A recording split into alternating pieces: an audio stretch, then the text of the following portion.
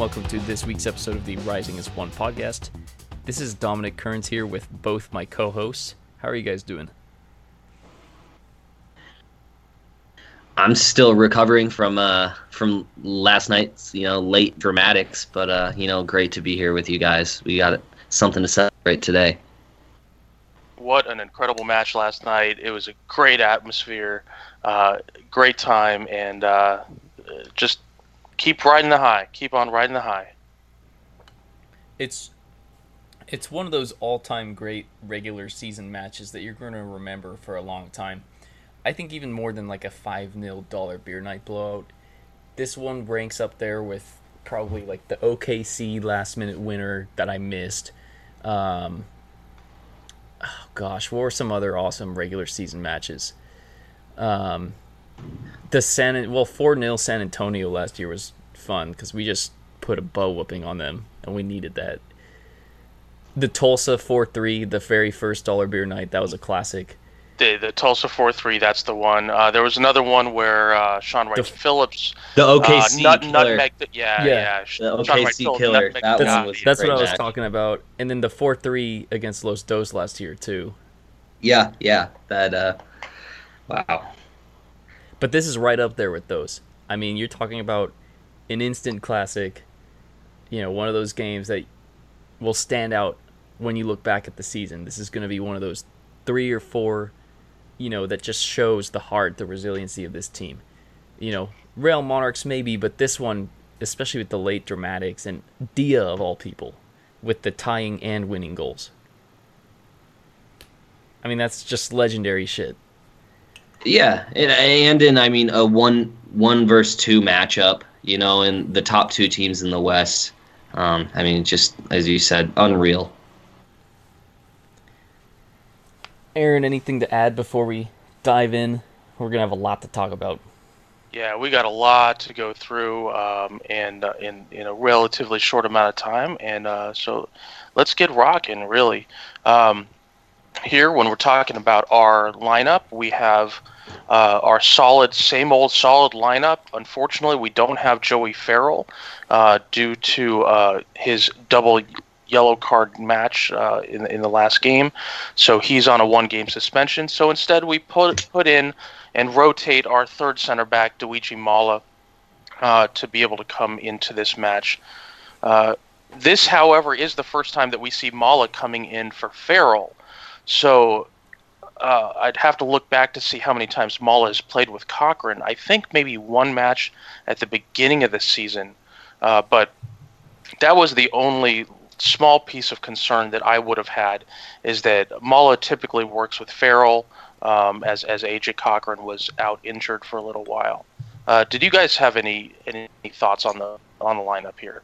Also on the bench is Wazinski, Bjornthen, Ledbetter, Wheeler on Yunu. Those the 3 FC Tucson guys. Colin Fernandez, Howell made it back onto the unknown quantity that is Howell made it into the substitute list, as well as Ben Spencer. And really, that's the only thing that stands out to me. I mean, we've been rocking and rolling with this starting 11. I mean, the only difference being Farrell out with the red card, so Mala steps in. But otherwise, this is our pretty standard lineup with Cavan and Fleming's out. So really not much to talk about there. You knew it was going to happen now that they had a full week to prepare. But yeah, Howell gets back on. So both times where we've had home matches, he's been on the substitute list, but he did not travel for that road trip. So I don't know if he's going to be... I think he's actually going down to FC Tucson. I think he's got one of those 2-way deals, because I thought I saw that announced. Yeah, that was announced on the Rising page. So yeah, I think he will be. When we have matches, he'll probably come up to Phoenix to sit on the bench, but we'll see if he gets any time.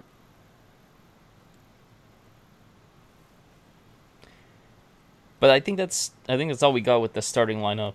Up on top of this area, quite a few FC Tucson guys to watch their teammates play at the SLC level. So I mean, let's get into this, because right away we have golden chances in the first 10 minutes of this match. I mean, 5 minutes in, Adam John gets on the end of a header.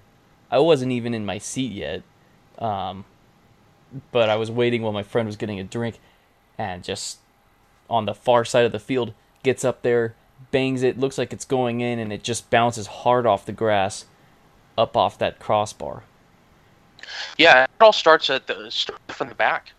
So that's a Peter special right there. Mala sends the ball up for John, kind of in the middle of no man's land. As we've discussed before, some of these plays from the back, long balls from the back, and you're like, what are they doing? And then something comes of it. John is able to pull it down, control it, puts it out to the left for Calistri. Calistri sees the whole thing. If you watch the replay, you see his eyeballs locking on John. He knows exactly where he's going with the ball, places a beautiful cross up for John. John, unfortunately, hits the ball at a bit of a downward angle. It bounces up off the crossbar. But at this point, we're in for something special, right, Kyle? Yeah. I mean, it was a great early opportunity, and unfortunate not to score there. But as you said, we knew what to expect coming forward in the match. It was very exciting to have something so close early on. And 5 minutes later, we have Asante bringing the ball up on the right hand side. Looks like he's going to push the ball for a through pass, maybe up to John. Instead, curves a beautiful pass all the way across for Calistri. And Calistri has pretty much an open shot that misses far post. He is about as disappointed as you can be, as well as you guys were, I'm sure, in the supporter section, right, Dom? Oh, definitely. I mean, the thing that Kyle and I were talking about during this match is this is the first match during the Gold Cup where we really felt Fleming's absence, because I think Calistri had 2 or 3 chances in this match where Flemings would have put them in, or at least forced the keeper to make a good save, because you have this chance where there's a lot of space in the right side of the net, just pushes it wide. There were a couple others where he just couldn't get on the end of balls. He wasn't making the runs, the far post runs that Flemings usually does make. So we definitely felt Junior's absence, but this should be the last game we play without him, now that we have a bye week coming up. And then another non-goal play, but one of these that, as we were talking and reviewing before we started recording, that just utterly blew my mind. Late in the 13th minute, Mala plays the ball up to Asante. Asante, instead of controlling it, dummies it, kind of like a backheel dummy to a running Mustafa who's running up the line. Mustafa immediately plays it back to Asante, and Mustafa keeps moving, and Asante plays it in between the two right side defenders for T2. Mustafa picks up the ball right about at the top of the 18, crosses it over to Calistri, to a diving Calistri who decides to use his head at this point, and Calistri plays it in the correct spot. He plays it to the back post, in diving, and somehow the keeper makes it all the way from the left-hand side to the right-hand side to save the ball. A really great save, but I mean, this would have been just a textbook play that you would have wanted to show everybody about why soccer is the beautiful game. Kyle, what were your thoughts on that? I mean, it was a beautiful opportunity on goal. Didn't end up being a goal that we all wanted it to be, but I mean, it just absolutely amazing 1-2 and chemistry that we see between Asante and Dumbuya, and then Calistri. I mean, we all said it. It was a great header. We all liked the idea, but T2's keeper was just able to dive and make that save, and he had quite a few good saves, I thought, last night. He really was, on form. Yeah, he was the biggest reason that Timbers wasn't down by a couple goals within the first 30 minutes. Ridiculous that he makes that save. And there's another one that he didn't even know that much about a few minutes later, if we want to fast forward to that. Yeah, go ahead and take us there. Sure. So now we're in the 19th minute, and I don't remember the exact build-up on this play. I can definitely go back and check it out. So Baquero's taking the ball up the left-hand side, and puts the ball over to Solomon Asante, but it goes through the entire T2 defense and half of the Phoenix Rising front line. I mean, I don't know how he saw what he saw, but Baquero was able to make this ball basically from the left-hand line all the way to Solomon Asante on the right side post. Asante, I don't know if he was surprised that the ball made it all the way through or not, but it was one of these that we saw very early in the season when Asante would be making that right post run and one-time it straight to the keeper. Now the keeper was on the left-hand side of the goal. The full right-hand side of the goal was totally open, so you know that the ball just came off of Asante's foot in a way that he wasn't expecting or didn't want it to. It goes right into the chest of the keeper, bounces off of the keeper, back to Asante's foot, and Asante just can't eke it back into the goal there. I mean, it was I was on the actual end line, so I had no depth perception about where the ball was going in terms of where in the net it was going, but we couldn't believe what we were seeing, basically. It looked like one of those where there's a magnet on the goalie. I mean, that's the only thing that that's it. That's a perfect way to describe it. And it was just like stupefying. Like, that was such an amazing ball by Baquero. You know, deserved to have an assist on the end of that. And then the ball still bounces right back to Asante. I mean, we've gotten lucky a couple times where it'll go off the keeper and still get in the net, especially last year. But this time, I'm like, so when I'm watching this, I'm like, oh, it's going to be a goal. I'm like, wait, what? As it's going right to the keeper, and it bounces off him, like, but that's going to go in for sure, right? Like, he hit that hard. And then I see him whiff on it, and the ball isn't hitting the net. I'm like, what? Like, this is just crazy. Especially and this with is the just other like chances. this is like, again, the curse of the rookie keeper. So this keeper's name is I can't say his first name, but it's Ivacic. It's 25 years old.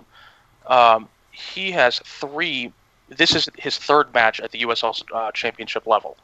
That's it. I mean, he's barely played. He actually did play in one MLS game, Portland Montreal. Oh no, I'm sorry. He was on the match day squad. He didn't even play.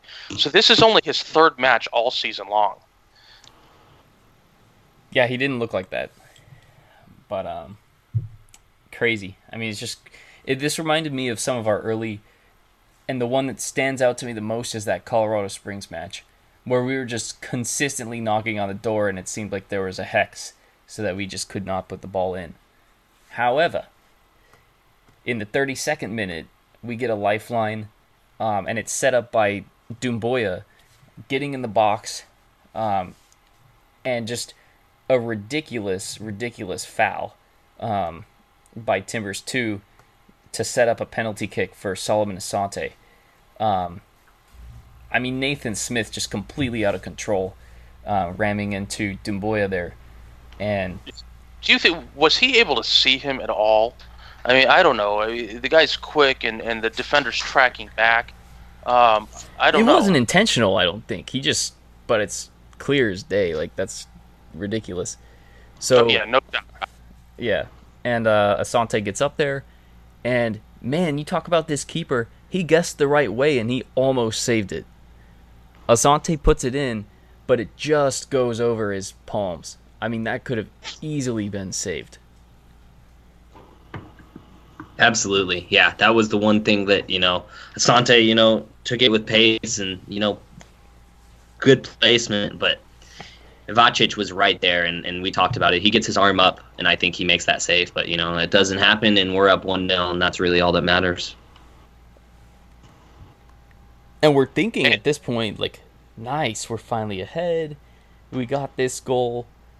We can ride this into halftime, maybe score a second one. This is perfect. Aaron, did you have something to add? Yeah, I was just gonna say, I was gonna look this up really quick, but this is Asante's now one, two, three, four, five, six, seventh, seventh match in a row with a goal. That is I believe I saw that is a USL Championship record, previously held by Dane Kelly, actually. So Asante now making his way into the USL Championship record books with that penalty kick.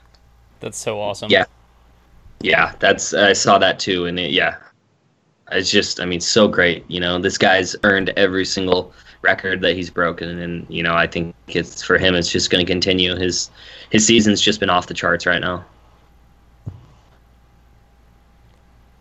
Definitely. Unfortunately, Timbers 2 comes back at us, and it doesn't take long, and it's all set up by a long ball that Zach Lubin should have handled better. Instead, he comes out, he chests the ball, but he chests it right to Timbers 2, and that allows them to get a couple passes. Ultimately, a shot is blocked by Amadou Dia with his hand. I think the ref just played the advantage because the ball ended up bouncing right to Christian Ojeda, and he put it right in the back of the net. 1-1. A tough break, but it's unusual to see Zach Lubin make a mistake like that. He really should have done better there. Do you think did he really need to come out that far? Because he came out almost at the top of the circle there, and when I saw the replay, I'm like, what is he doing? It's like in the middle of nowhere. I don't mind a keeper coming out.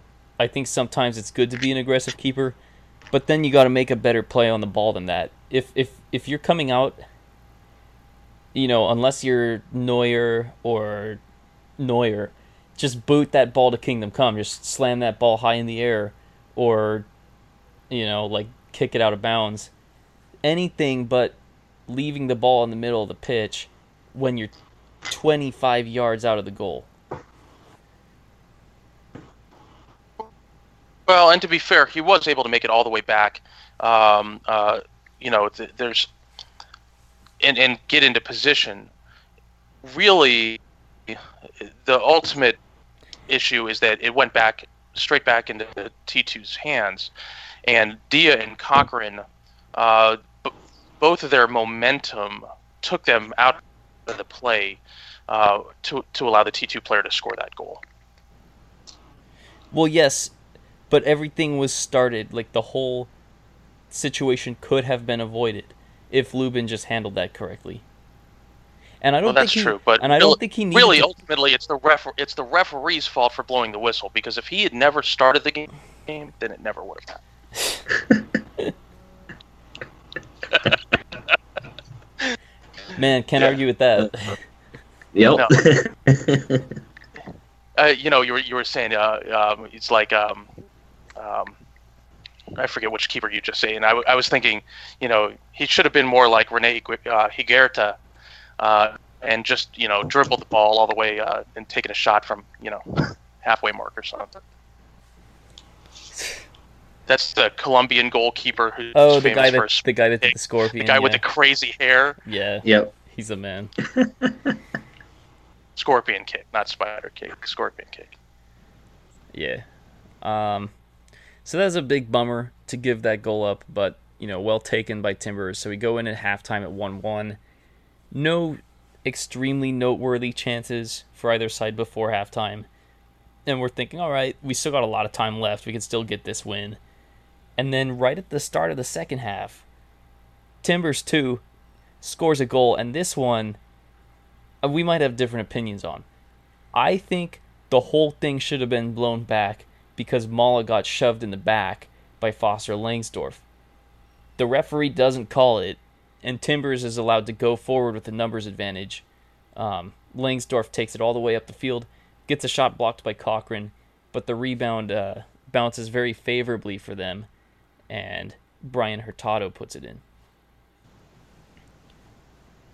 Yeah, and the initial play really happened right in. I happened to be walking up the sideline there. The initial part of that play happened right in front of me. I saw Mala's tremendously out of position. He moves over to the sideline, I think, because Dumbuya had pushed up. Now, as much as I like Mala in a center back position, I don't like him on the sideline. He just doesn't have the speed. He doesn't have the ball control. And I almost yelled to him, like, kick it out of bounds. I really feel like I should have, so, you can blame the goal on me. But he did get pushed. He did, he had the ball at his feet. The guy shoves him so that he now is ahead of the ball and takes it, and the whole rest of the play plays out with a huge numbers advantage for T2. But to me, I think that's on Mala for just really not playing the ball well. Kyle, where do you stand on this? Because I understand he's out of position. I understand that he could have kicked the ball out, but you would rather not concede possession if you can earn a foul. Yeah, I'm with you there, but the only thing I will say is Mala positive that he's going to get fouled in that situation? The safe play would have been just to play it out. So, I mean, it's a little bit of both. I definitely think it is a foul. It's, not wise by the ref to hold his whistle there. It's, clear as day that Mala gets run into in the back by Langsdorff. But, I do see what Aaron is saying is that Mala, being out of position, he just needs to get that ball out and get back to, the center back position where he should be. But I think it's just a sequence of unfortunate plays, really two bad things happen at that point. The foul's not called and Mala is out of position, so he's just gets gassed. I mean, it really was a bummer, especially because, at that point we're down 2-1. So when you have it go against you, the foul and the goal, it's just like, it's such a hard pill to swallow. So, and I have it up right now, and where I'm seeing it here, Mala was expecting contact. He actually put his shoulder down to expect that contact, and he just really just flat out got beat. I will say also that there was a second handball from us, or potential handball in the box there on the initial T2 shot. It went off of Calistри's hands, not Calistri, Cochran's hands. So, I don't know if that's another one of those that it could have, could have been a continuation, kind of like what you were saying for the first goal earlier, Dom. But, I think that that's a possibility too. I mean, it ends up not mattering because they score both those chances.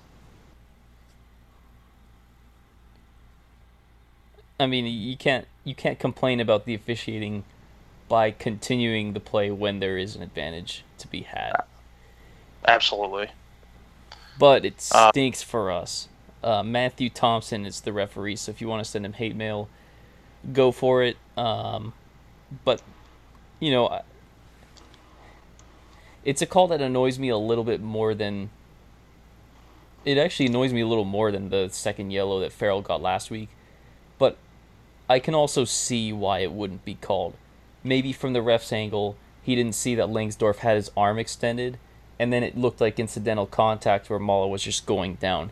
Because I think if Langsdorff doesn't put his arm up there, then there's more of an argument to say, okay, Mala was just trying to draw the foul.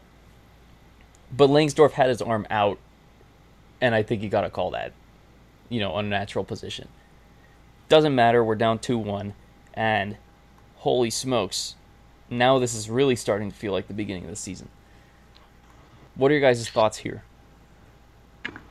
Frankly, at this point, I'm a little bit concerned. I know this is a T2 squad that has a tremendous amount of rotation. Again, we're dealing with a keeper who we don't have a lot of tape on. They have some of their MLS players who are on the squad, and have we forgotten how to play from behind? We have. I'm going to take a look at some of our match log, but I don't know the last time that we were behind. Salt Lake when we were down in. So it's been a little more than a month since we even had a few minutes of being behind. Yeah. Yeah, not since the 32-minute mark of that match have we been behind. Thankfully, we weren't behind too long because we start picking up the pace again. Timbers 2 picks up a yellow card, and then 61st minute, Amadou Dia makes this goal happen. It's incredibly generous that they officially credited AJ Cochran with an assist here, because Dia took on two defenders. First, plays the ball in space to get past one defender, and then I don't know what he did to get around that second defender. Just such a delicate touch. And then Clay. He played the ball to the left, and then he went right and met up with the ball. Yeah, Clay. I mean, Clay. This is balls of steel, like striker type play from Dia, who's a left back. I mean, just unbelievable. And Clay Munson said, "Did he just phase through the guy, like in video games? Like that's kind of what it looked like. He just look. Wait, that defender was in front of him. What?" And he got. Oh my God! And then Megs the keeper to top it off. Here's how you can tell I'm a dad.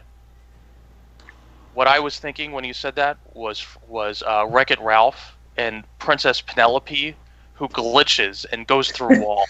Well, no, I think that's what I think that might be what Clay was talking about too. Yeah, absolutely. He just glitched.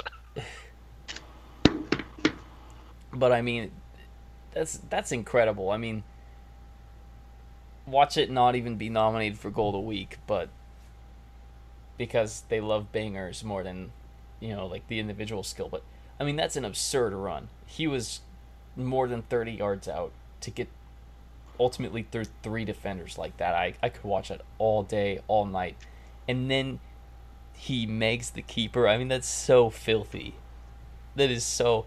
And it's an amazing weapon to have, because this isn't the first time Diaz made things happen in the box. I mean, he was able to earn a soft penalty against New Mexico. But he's a real threat defenders have to watch out for. And good on him, because that's let's see. That is his... Oh, it's his fourth goal of the season. No. That was his first goal of the season. And he didn't score the entirety of the 2018 season. So he had 2 goals in 17 with Phoenix Rising. He was put up a 0 in 18, and then he's able to catch 2 goals in this match. So Dia was feeling real good after the game. There was lots of smiles by him, and he's got a great smile. As a photographer, he just has a great smile and a great look to him.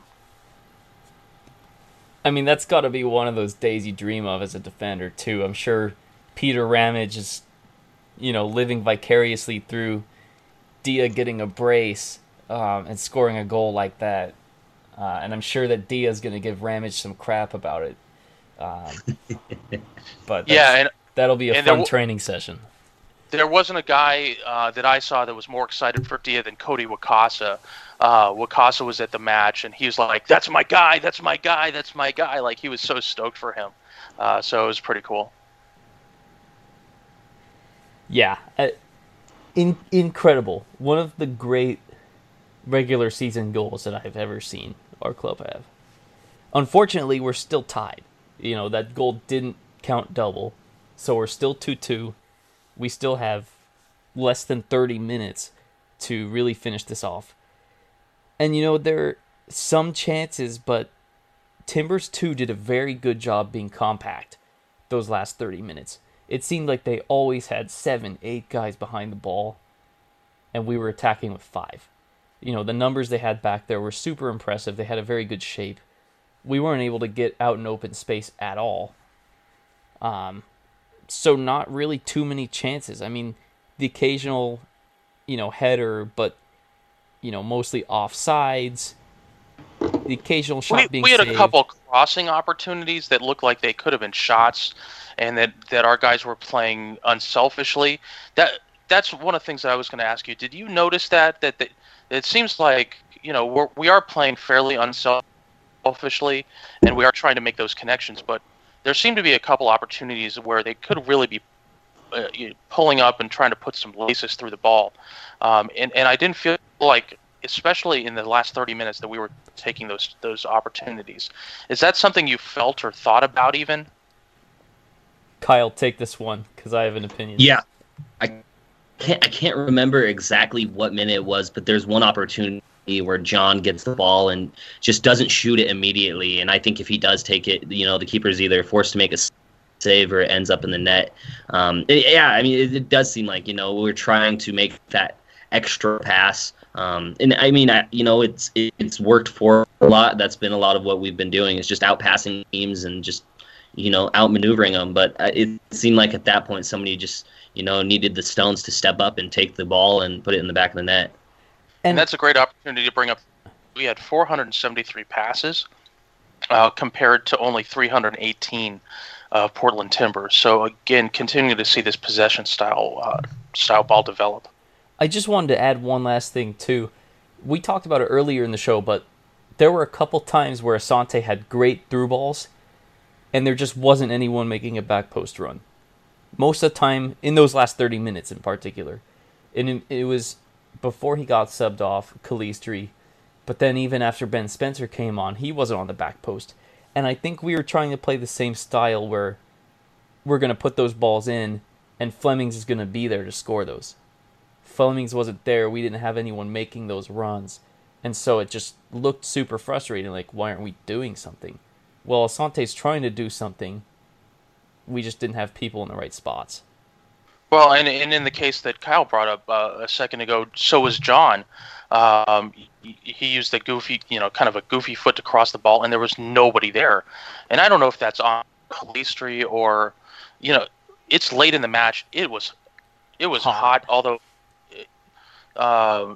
it's the hottest match that they've had all season long. It's been a terribly hot day the entire day. I don't know. It's a good question. It is. I mean, I think we all, have definitely observed it, and it's probably, true that those players are used to, playing those balls to the back post, and Flemo, it seems like, is always there. So, this is one of those nights where Calistri, unfortunately, wasn't able to, fill that role completely, but I still think he did have some looks. I mean, I think early on, his opportunities gave us a lot of motivation to keep going. So it was unfortunate, but we also brought up that, we shouldn't have to play another match without Flemings or Lambert. So it'll be good to have them back in the fold. Well, a little birdie told me some potential news about Lambert.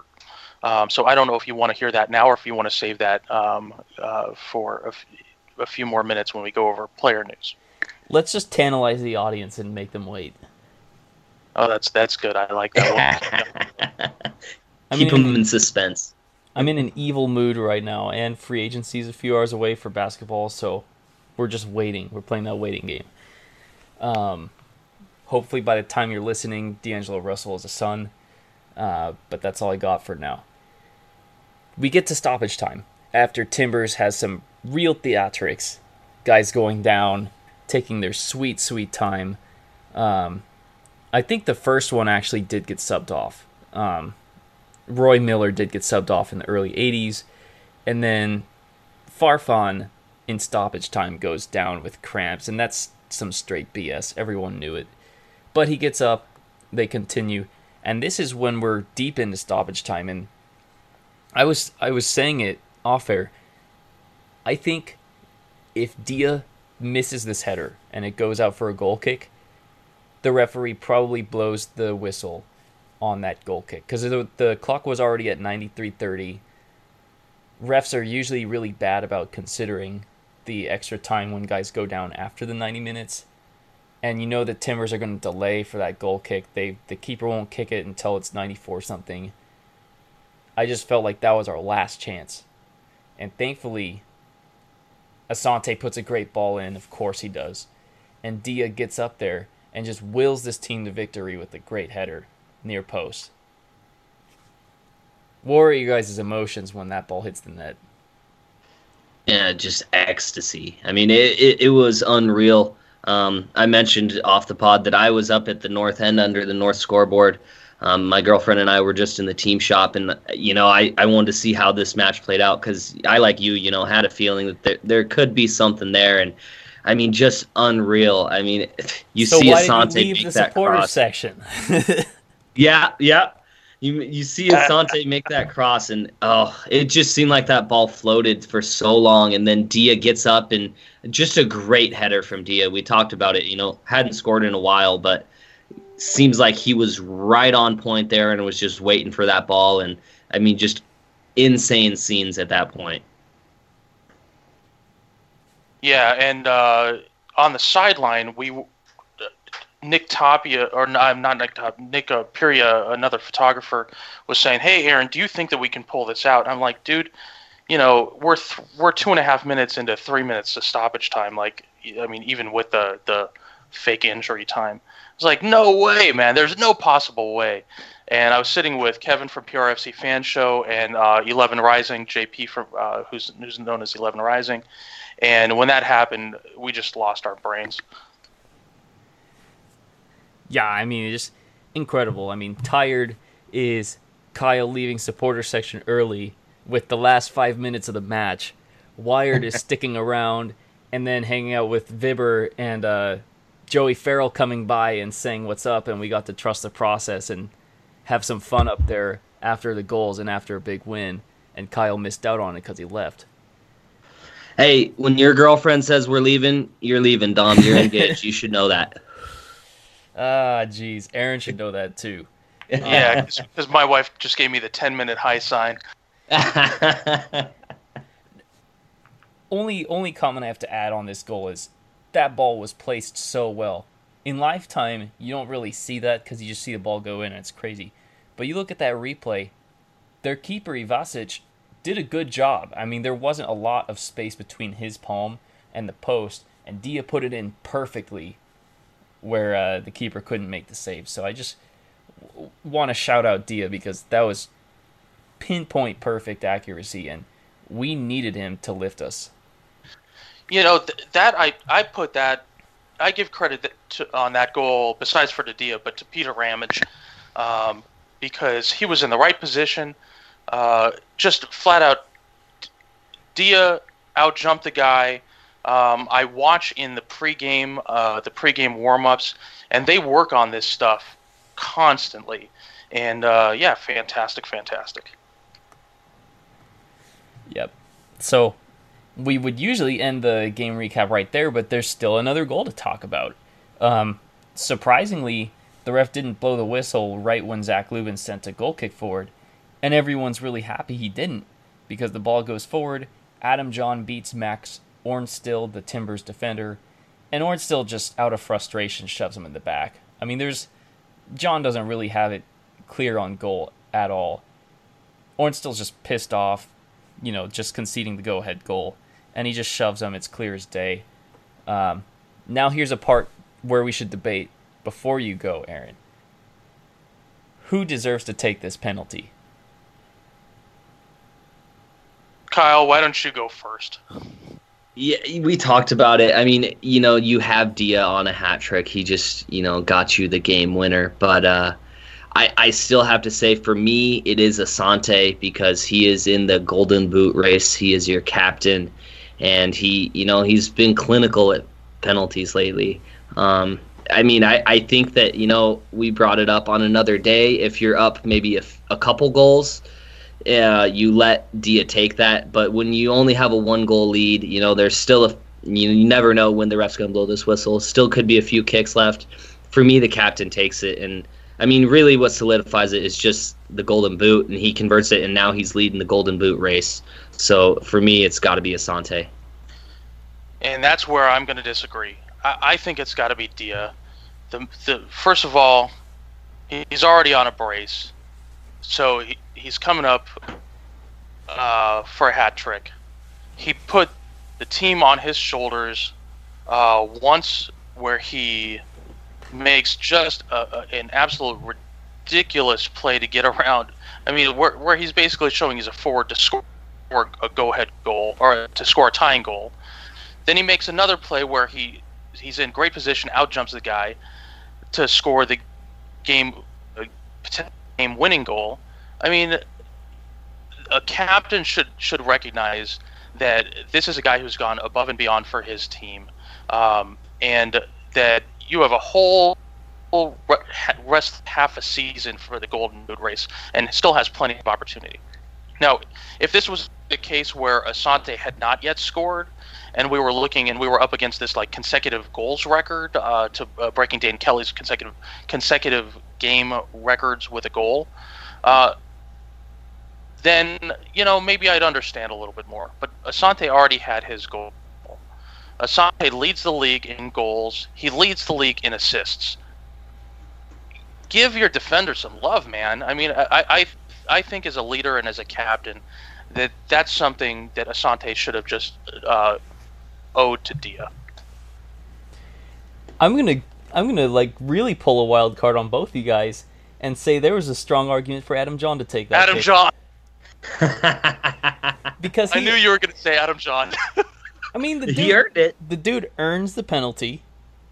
He's made his penalty kicks. I mean, he stole the keeper's soul that one game. And he hadn't scored in this match. Asante's already scored. Dia's already got his. John was very unlucky not to score earlier. I mean, there's an argument for him, too. Now, I don't think it's one of those things where it matters too much because he already have the win. And it's one of those situations where if you have that goal scorer and they have that goal scoring mentality and you got those brass balls and that guy takes the ball, you're not really in the mood to argue with that guy. It's kind of that Mamba mentality or that Cristiano Ronaldo, like, all right, no one's taking the ball from Ronaldo when he wants to take a penalty. You're going to let him take that penalty, Asante is that man for our team. And no one wants to get on his bad side. So I would have liked to see Dia or John take it, but I also don't have any issue with Asante taking it, especially when he's in the form that he's in. If getting a brace is what keeps him in a good mood, keeps him fired up, let him take it. And it ended up going in, too. So, I mean, barely. That was kind of freaked me out when it left his foot, but I think if other teams are looking at last night's result and seeing 4, they're just looking and saying this is Phoenix being Phoenix. I think if they look at the actual gameplay, the resiliency of the team, the gameplay, the interplay between the players in this ridiculous heat that we had, I think they're scared. I think opposing teams and coaches should be scared of us. I mean, it's just crazy how good we are right now. Yeah. No, at home especially. This was just a character building match, like you said. I mean, really, I think a lot of lessons were learned, and we just showed the heart and tenacity that runs through this entire team, every single player. So yeah, no, absolutely. I think every team right now looking up at us on the table, they're all shaking when they see us coming up on their match sheet. And this is, you hear the catchphrase, you got to make your own luck sometimes, or luck favors the prepared, those kinds of things, without sounding like an old cliche. This was a match where fate was not on our side. It was like the Colorado Springs, like a couple other early season matches. We were getting great chances, whether it was keeper making saves, guys hitting the post, all those unlucky things, all these things that were conspiring against us. And we could have put our heads down and said, dang, they scored their only 2 shots on target. We've had 1,000,000 shots and we're down 2-1. This is tough. Maybe we'll just play for a draw, get out of here, regroup. We got 2 weeks. And these guys just say, no, we're going to make our own luck. We're going to fucking battle. And they did, and they just kept pushing, and they made their own luck. I've seen Ramen Call, who might be listening to this, San Antonio fan, complain about how their team has had some bad luck this season. Maybe they have. but the great teams fight through that and find a way, and that's what we did. And that it's the most impressive result for me this season because Timbers 2 came to play and they put a good performance in, and we overcame it anyways. All right, so I got to bail because we have to go pick up my son who's been at away camp for the past 2 weeks. And if I don't get my butt over to the van, then my wife may not return with either of my children ever again. But, just a fantastic match. Love it. I will go ahead and drop the little birdie news about Kevon Lambert. Lambert may be getting called up to the to the Jamaica U23 World Cup qualifying team. So we may have a couple games for him, but if he gets called up for the U23 World Cup, then we're going to be out. We will not have him again for a reasonable stretch in the remainder of the season. So that is a possibility. And we'll have this out before the Gold Cup match, which is going to be on Tuesday. So if you're going to the Gold Cup match and you happen to see me sitting down taking pictures, give me a holler and I'll try and get a shot of you in the crowd. And it's going to be Mexico versus Haiti. Fun little note from last night right after our match ended. It was cool that they kept the TVs on for that Mexico-Costa Rica penalty shootout. I was one of several hundred there. But all right, I'll see you guys later. Yep. See you, Aaron. So what are your thoughts, Kyle, on this win? Because this is just... It's hard to even explain how gutty this was. Yeah, it was. And I agree with you. I think this was our best performance of the season. I mean, you just have to look at it from, the point of view that we did lead for a short period, and then, we're behind for, good 20 minutes. And then, we're able to fight back and get a win against a team, that was right below us in the table. We've talked about we haven't beaten the top teams, or had great performances against the top teams this season. But, this was that match that we absolutely did that. I mean, it really was just a building block. I think this one especially is going to be a huge one that fans will absolutely remember, as you said, for a long, long, long time. I mean, just... Great match. I mean, it was just one of those that it sucks that we have 2 weeks off because this match just leaves you wanting more. And, being the winter in June and having the Coyotes out there, I think we earned quite a few more fans. Definitely. Yeah, good to shout out the Coyotes. Several of their players made appearances last night and did some penalty kicks at halftime against Brandon Keniston, by the way. I was wondering why the keeper looked so good out there, and it was Brandon Keniston in net, our 17-year-old academy kid. Hinostroza, man, he's a PK specialist in hockey, and he can do it on the pitch too. He was by far the best taker. He was 3 for 3. He made all of them, and Keniston, he looked solid in net too. And I think if Haller had been in net instead of, Keniston, that maybe the boys were able to score a few more, but that was not the case. Yep. So, yeah, Keniston doing a good job out there. But it was fun to see the Coyotes out supporting us. Good to see Howler making an appearance. And, those Kachina warm-up kits were nice. So if you haven't seen those, I mean, they've been around a lot. But if you haven't seen it, check it out. Buy it if you're interested. It's pretty cool, and it's cheaper than a whole hockey sweater. So you can always wear that to a Yotes game. Well, and exactly for me, I think it's a great idea. Being here in the Valley, it's too hot to wear a hockey jersey a lot of the time. So being able to have that crossover, it's a great little opportunity to be able to pick that up for the Coyotes fan. Definitely. So I think that basically does it for the match yesterday. I mean, super, super impressive. Do you want to get to team news now? Yeah, let's do it. So the biggest thing is that Solomon Asante was officially recognized as USL Player of the Month for the month of June. Shouldn't be a surprise to anyone.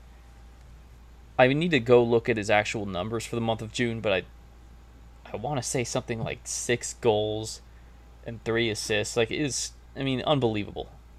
I'm going to the USL Championship website right now just to get some verification on that. But, I mean, and then you throw in the penalties from yesterday. I mean, ridiculous. What are your thoughts on Solo being player of the month? Yeah, for me, I mean, he has to be. I mean, he really has showed up huge this past month, and I mean, everyone can see it's had a direct effect on Rising's performances, and us being able to put together 8 straight wins. Just crazy numbers right now that not only Asante's putting up, but Rising. But I really think it's all a result of our captain Solo. Yeah, I mean, just off the wall. I think that he's just come back with this fire. Since he came back from Africa from his father's funeral, and it really is just it's awesome to see this right now, and you have to get out there and vote, because I think that there's just no way that Asante can't win Player of the Month. Well, no, he actually Player of the Month is not voted on. What is there? Well, hang on, let's see. Okay, he was Player of the Week last week. Okay, yeah. Was he named Player of the Month yet? I guess the month isn't over, so that... I was thinking that would be like next week they would have that. Okay. So he was Player of the Week. I mean, he's been getting at least honorable mention almost every week this month. And what you can vote for is the mid-season awards. Asante is up among the nominees for Most Valuable Player of the first half of our season. Rick Schantz is also a nominee for Coach of the Midseason, and there's another person available for a different award. I think is Zach Lubin in there? Yes, I think Lubin he should be for Lubin for keeper, and I'll get you those percentages right now. Right now, Zach Lubin is in second place with 24% of the vote. These votes will go until July 3rd, so if you're listening, you still have a chance to vote up until 9 a.m. on Wednesday, July 3rd. So if you're listening and that hasn't happened yet, get on there and vote up until the end. Rick Schantz for Coach of the Year is in second place as well, behind New Mexico United, Troy Lesesne, Narratives, and whatnot. That's a popular choice. We don't have defender or young player nominations, but we do have MVP, and Solo Asante is in the race for MVP, and right now he is in second place. Again, it's just New Mexico people voting for Kavan, who granted is ridiculous. And yeah. What's crazy, 73% of the USL Most Valuable Player vote is split between 2 players that started for us in the USL Cup last year. The final. Yeah, and that's one thing I was gonna say. It's crazy when you see that both those guys are up for Most Valuable Player, and I really think Frater, he has had an unreal season, and he's absolutely earned this nomination. But we're all still homers and are gonna push for Asante. But I mean, you brought up New Mexico having both Most Valuable Player and their coach. I think that's really just shown the development of New Mexico and how they've come in so strong this season, and they've been consistent, and just to be able to do what they do, make it this far in the Open Cup, and not only that, but perform in the league as well, being an expansion side. I mean, it is impressive, but I mean, fans need to get out there and push and vote Rising, because I mean, all these guys deserve to win their categories, I feel. Yeah, I mean, and I'm not even being a homer on this. I do feel pretty strongly like there's a legit argument with Schantz and Lesesne for Coach of the Year, but it's them two above everyone else. And MVP, I think there's a legit argument with Kavan Frater versus Solo, but I think you look at Solo being more the full package. Not just the scoring goals, but also being involved in the build-up, being the team captain. Whereas in New Mexico, you still have other influential players like Sandoval and more who sometimes wear the captain's armband.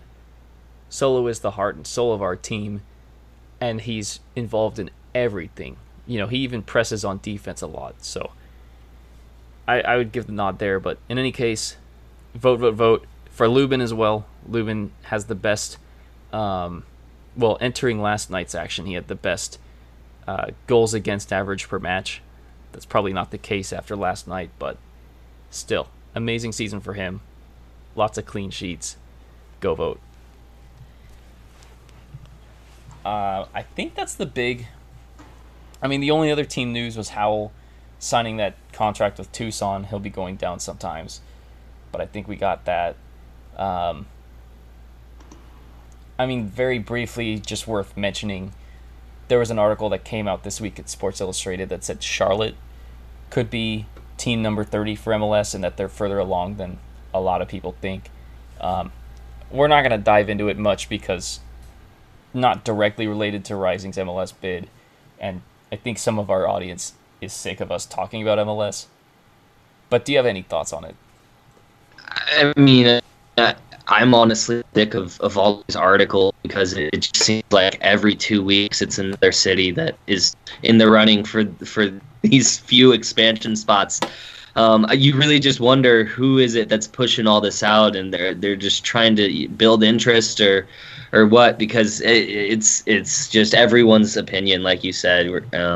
It's all speculation right now. There's definitely an opportunity in Charlotte, but there's an opportunity in 10 other cities for an MLS expansion right now. So it's nothing that new for me. The bigger news that I think it happened 2 weeks ago, but the San Diego side coming into USL, I think that is, for me, that's so exciting. I think having San Diego in the league is going to be fun. It's going to be a great road trip, and I'll really look to watch them closely, because I think having Landon Donovan part of the organization, they could do some great things. Yeah, and one thing that we didn't cover that too much, but they will be playing in Torero Stadium.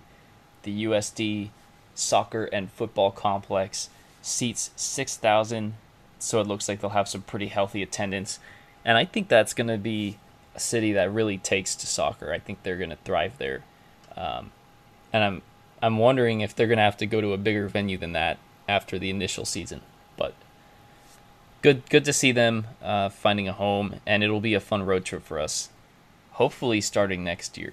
I think there's still questions. Will they start in 2020 or the following year? Yeah, I read it's up in the air right now. I heard definitely 2021, but there's a possibility they come in 2020, so we'll see. Yep. All right, so I think that's it for team news and league news.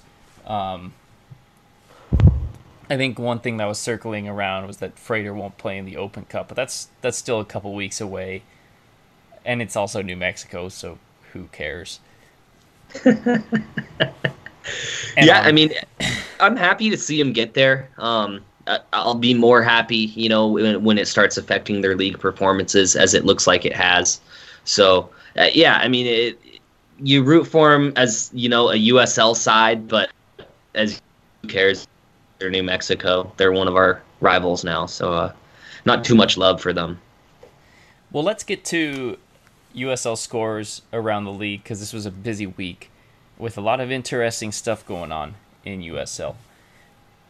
On Wednesday, Portland Timbers played. They had to play, and I think this was a huge factor in us getting the win at the end. I'm sure they were exhausted after a tough match with Reno, which finished 2-1 to the visitors. Timbers 2 had the lead in this match from Brian Hurtado, who scored 2 goals this week. He also scored against us. But then Reno with a couple quick strikes. 60th minute, and then Seth Kasipli in the 62nd. That put them up 2-1. They got a big win there. Propelled them into the hunt for the top spots in the West. San Antonio and El Paso have a 0-0 draw on Wednesday. Kind of a disappointing result for El Paso, as they were a man ahead for the final 27 minutes. Jack Barnby getting a red card for San Antonio, but it finished 0-0. And I think a lot of the talk was about how bad the field was in San Antonio. I do remember in the last couple of years, their grass has looked pretty bad when we've played there in the summer. So, not surprising, but come on, guys. If we can have our grass looking good, you can do it. I don't know what that's about. Yeah, I mean, you just expect better from San Antonio because they have, a great facility there. I haven't seen it in person, but from the images I've seen, I mean, it looks very nice, and they don't, share their stadium with the baseball team, so you expect them to be able to, upkeep that grass. The greenskeeper is going to have to get a talking to, I'd say. Definitely. Well, we moved to the games yesterday, and there was a lot of late drama in some of these matches. One match where there was no late drama, Austin Bold 5, Colorado Springs 0. I mean, this isn't much of a shocker to anyone either. Austin all over this match. Andre Lima in the 13th and the 20th minutes. They're up 3-0 at halftime. They get another goal to make it 4, and then an own goal to top things off in the 56th minute. So this is just a romp. Austin all over this from start to finish. Biggest blowout of the week, I think, in all of USL. Real? Yeah, it looks like. Yep. Yes, it was. Although not in MLS because Cincinnati lost 7-1. We have. Oh man, I feel so bad for Cincinnati at this point. I mean, you really do. It's like, man, I just feel terrible for their fans because, I mean, just so difficult. I mean, you love that your team, regardless, and that they're in the top division, but just these performances have just been atrocious from them. Yeah, it's been hard to watch, but very funny to watch if you're not an FCC supporter. Tulsa getting an early lead over Real Monarchs, but it did not last very long. They fall 3-1. This is actually that defender who got another goal for Tulsa. I think he's up to like 8 or 9 on the season. He had a huge start to the year, DaCosta, but Monarchs comes back, and suddenly Monarchs is on the fringes of the playoffs after they were pretty far down there. I mean, they've beaten a couple bad teams, but you got to play the teams that you're drawn against, and they've done a good job. Yeah, I was just going to say 3 straight wins, and, they're 1 point out of playoffs behind Vegas with 2 matches in hand. So they're right there. They're definitely getting the work done now. Next match we go to is Fresno El Paso. This was definitely a anticipated match. Playoff seeding is on the line, and it was 0-0 for most of it, but then Fresno, finally overcame El Paso's defensive resistance with 3 goals in the final 30 minutes. Jackson coming back from injury to score his first goal and the team's first goal, and then Kudus Lawal with a late brace to give Fresno a 3-0 win. And Fresno all of a sudden is, I want to say, either third. second or third. No, they're third. They're third, Reno but they second. have a match in hand on Reno, so they could be up to second this time next week. They were in a bit of a cold stretch, but they've been back on it. Yeah. 2 draws and 2 wins in their last 4. So, and I think those are 2 consecutive wins because they beat San Antonio last week. Yeah, that's correct. So good to see for them. Other matches, Reno gets a big 2-0 win over their hated rivals, Sac Republic. Raul Mendiola in the 35th minute, Sergio Rivas in the 60th. And, it's weird because usually the away teams do well in this matchup, but this time Reno just controls it and wins the season series 6-1 on aggregate. I mean, you can throw Sacramento's 1-goal win in the Open Cup in there, but in USL play, that's pretty embarrassing. Yeah, no, especially, for Sacramento against a rival like Reno. I mean, they got worked, and it shows. Keeping on the topic of, well, maybe not an embarrassing loss, but a very interesting one. No, you know which one I'm talking about. I'm saving that one for last. I know where you're going, but yeah, I'm. Las Vegas Lights 0, OKC Energy 1. This is a big win for OKC. They'd been on a long winless streak. I think their first win since April 13th, as we mentioned last episode. Vegas hit a crossbar in this match. They could have gone ahead in the second half, and OKC made them pay. Deshaun Brown gets on the board in the 89th minute.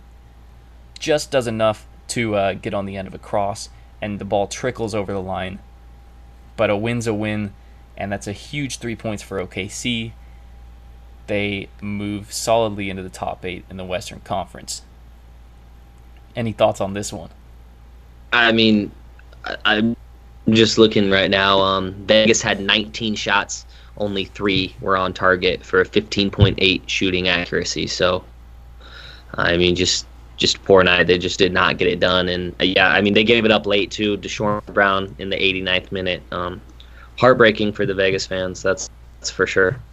And, yeah, OKC's starting to pick it up. I think, they're definitely going to be in that playoff chase when it comes down to it. Yep. A potential wild card playoff matchup. I mean, you could see both those teams in that 7-10 range when it's all said and done. I think I had them 5th and 6th. They maybe could get up there, but we'll see. All right, now you know what I'm talking about, right? Oh yeah, no, but I know. The best for last. This is great. This is awesome. Los Dos goes on the road to Orange County and wins 2-1. And this is with Michael Orozco in the starting 11 for OC. I mean, what do you think of when you hear that scoreline? It just brings a smile to my face. Yeah, I mean, it is, very surprising. I mean, it's just this Los Dos team, they're not scrubs this year at all. But, I mean, just at home, you expect OC to be able to get the business done. And when I look at, when the goals were scored, that's what really, gives me some joy. Yeah, it's Los Dos goes ahead from Frank Manuel Lopez in the 47th minute. Vinicius ties it kind of on a cross, a scramble play for OC in the 54th. And then things are going down to the wire. A couple big saves by the keepers on both sides. And then the 86th minute, Frank Manuel Lopez scores, giving Los Dos the win, putting them solidly in the top 10 spots. And I'm looking at how this goal comes about, and it's just an atrocious defensive error for Orange County that leads to Los Dos coming the other way and putting the ball in. I mean, absolutely shambolic. I think it was Leonardo on both goals that looked really bad, not Orozco. But I'm going to look at the replay here. No, that was... Oh boy, that's... Oh, man. That might have actually been Trotter, but yeah, just absolutely atrocious. And Orange County's had a few of those this season, beating themselves, really. So 2-1 win for Los Dos, and they're kind of looking like the Joe Biden of the USL Western Conference, expected to be the favorites, and it's been hard to watch. That's a great comparison. Yeah, no, I mean, it just, yeah, you really feel for him, and yet terrible giveaway. I'm just trying to see again who that was. I think it was Trotter. Yeah, I think you're right. But yeah, I mean, just absolutely just crazy that this is going on in OC. I mean, to have these results happen occasionally, that's one thing, but they've lost 3 straight, haven't, gotten a result since June 8th. It's a difficult month of June for them, and they're going to want to, put it in the rear view and hope that July brings something better. Because, I mean, to be in 14th place right now, coming to that halfway point in the season, that's just insane. I mean, and if you had told me that Orange County would be at 19 points halfway through this season, they have 1.12 points per game. Yeah. That's... 19 from 17. I mean, just with a -3 goal differential. That too is a big surprise for me because they've always been, pretty stout defensively, and -3 goal differential, just crazy. And what's even most amazing is, I mean, what, like 7 weeks ago, they were ahead of us in the table. Yeah, no, and that exactly. It's been a quick drop for them that they've just came flying down, and I mean, given at that point, we had a million ties or draws and not many wins, but still, I mean, it's completely opposite ends of the spectrum as far as their form versus our form. Yeah, I mean, ridiculous. But let's run down the standings and then wrap things up with final thoughts, so we can get along with our days and revel in that win from last night. At the top, we got Phoenix with 35 points from 17 matches. This is officially the halfway point of the regular season. I think I had them pegged for 69 points at the start of the year, and they're right about on pace. Nice. In second place, Reno with 29 points. In third place, Fresno with 28. They have a match in hand on Reno and on us. In fourth, Timbers 2 with 27 points. El Paso also with 27 points. In sixth with Austin Bold. They have 26 points. New Mexico United also 26 points. And, all season long they've had these matches in hand. Now they don't. And they're down to a tie for sixth. They're technically in seventh place right now. That's how bunched this conference is, though. OKC in eighth with 25 points. Sac Republic in ninth with 23. And Vegas getting the nod over Los Dos. They're both on 22, but Vegas has one more win. Then in 12th, you got Monarchs, 21 points. They've shot up the standings. They were down in 16th not long ago. RGV at 19 points. OC also on 19 points. San Antonio and Tulsa on 17 each. Colorado Springs with 14 and Tacoma with 10. Any thoughts there? I mean, just, the two big surprises we've already talked about really being Orange County and San Antonio. But, I mean, this table, it's so competitive. You look from even you can go down to Tulsa in 16th place with 17 points. They're still not out of the playoff race yet. There's still a lot of the season left to be played. It is just such a tight table right now. The Western Conference is just it's insane. It's making it so much fun because every week we're seeing so much movement. I mean, Portland Timbers lose last night, and they go from second to fourth place with that loss. I think El Paso was in third, and they dropped to fifth as well. I mean, just a lot of movement every single match day. Yeah, and I think another thing that is worth keeping an eye on is now that the matches played are starting to even up, you're starting to see teams move more than they were at the beginning. Like, New Mexico's a team that pops in my mind because all season long they had a match or two in hand on everyone, or they had a match or two more played than everyone else. So they were like at the top of the standings. It looked like they were rocking and rolling. But all along, teams had like a couple matches in hand on them, and you knew that was going to normalize. Now everyone's on 17, and they're down in 7th place.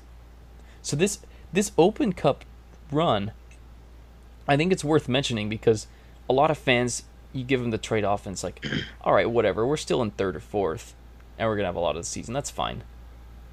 But now they're down in 7th place, where they'd have to play a play-in game before the quarterfinals. Throw in the fact that Sacramento has 2 matches in hand still, and so does Real Monarchs. I mean, Sacramento will probably have more points than New Mexico when they finish those 2 matches. They'll at least be on 26. So for New Mexico, I mean, yeah, they're right there. They could easily jump up to 2nd. But they're an 8th place team in the West. That feels weird to say, but the numbers say that it's true. If you're just looking at points per match. Yeah, absolutely. And I mean, both points. I mean, New Mexico, the Open Cup, I mean, I think there's no doubt that it's hurt them a little bit, all that travel, and just the matches, too. I mean, they've been going long in matches, going to 120 plus penalties. I mean, it's really put a strain on their squad. I think a squad that we kind of mentioned. It's not the deepest in the USL Western Conference. They have great talent, but they don't have it, I think, throughout the 18. I mean, it really has hurt them. And Sacramento, I think, they do have 2 matches in hand, like you said, and I think that they are able to get something out of those matches, and it's definitely gonna hurt other teams, like OKC, Austin, and New Mexico as well. If Sacramento is to get a result, I think they play Fresno on Wednesday, so that'll be a really good match because at home Sacramento will need to pick up points. And for Fresno, a chance to get into second. Yeah, to jump to second and be, they'll be at 31 points, so only 4 points behind us on the same amount of games at 17 matches. So it'd be close. Yeah. So yeah, I think those are the biggest storylines. Is probably New Mexico kind of just falling to the pack. Still a lot of season left. I can't picture them missing the playoffs, but I think it's important because there's a national perception of them as being world beaters because of their hot start and because of their Open Cup success. But really, it's kind of like St. Louis. Like, they also had a hot start and Open Cup success, but they're also, like, lower in the standings in the playoff spots. So it's just important. It's important to think of them more as, like, a middle-of-the-pack team than this elite juggernaut at the top. I agree with you there. The one thing I will say is St. Louis has only played 13 matches. So they've got a lot of matches to play, so they still have a chance, I think. But yeah, I mean, absolutely. I think New Mexico, they've seen that, kind of fall from grace. And for me, I mean, one thing that they need to consider now where they're sitting in the table is you're outside of home field for playoffs. And that, that's a huge thing, I think, especially for New Mexico, who has that big home field advantage. They need to be, in that top 5. Yeah, I mean, the second half should open things up for them a little bit. I'm sure that they'll make it, but yeah, will they make top 4 or even top 6? I mean, it's a real question, especially with them really having a chance to beat Minnesota, and then you're talking about semifinals of the Open Cup. Now that you're this far in the Cup, you got to go for it all. But that will also have other effects. So, anyways, I think we spent enough time on New Mexico, but it is interesting to see them down in 7th place, potentially could be down in 8th soon. Just worth noting. Yeah, no, I mean, it is. It's definitely, one of the things to watch. And I mean, being, a rising fan, it's something that, going into playoffs, we definitely will have to keep our eyes out for. For sure. But those are a long way away. Yes. Well, what we can do is move to closing thoughts. I'm sure you got a lot of them after that incredible game. So, what are your closing thoughts? Yeah, I mean, I would have to say I think this now it seems like every week this team does something else, but this probably is our maybe not best overall performance, but the best result of the season so far, because it had everything. Go up, or it was difficult to score early on, and then we end up getting the goal from Asante, getting the penalty, and then early into the second half we're down, and then just the emotions that we get when Dia scores that great header from Asante, and then just the late game winners, and the nail in the coffin with the penalty. No yellows as well. That's something that we didn't talk about, but a big takeaway from this match for me was we didn't get any yellow cards. That's huge. That's something we keep our noses clean and keep ourselves away from the accumulation suspensions. And I mean just so awesome. The one letdown for me is that we have 2 weeks off now from being able to watch this team, because it seems like when we get into these stretches with more matches in less time that we were able to do something amazing, and it's just so fun to watch this team right now. I don't want it to stop, but we got a tough road trip to RGV. I think they'll be an opponent that we need to look out for, but we'll talk about that next week. For sure. In the meantime, revel in this victory. We got 2 weeks to bask in the glory. And now that we're 6 points clear atop the Western Conference, it's a great feeling. So enjoy yourselves. Have fun. Support the U.S. women's national team in the World Cup. Support the, whether it's U.S., Mexico, or even someone else, Jamaica, in the Gold Cup. Go support them. And, just take care. Yeah. Have a great 4th of July, everyone. Absolutely. Stay safe, but have a good time. And enjoy the uprising. Uprising.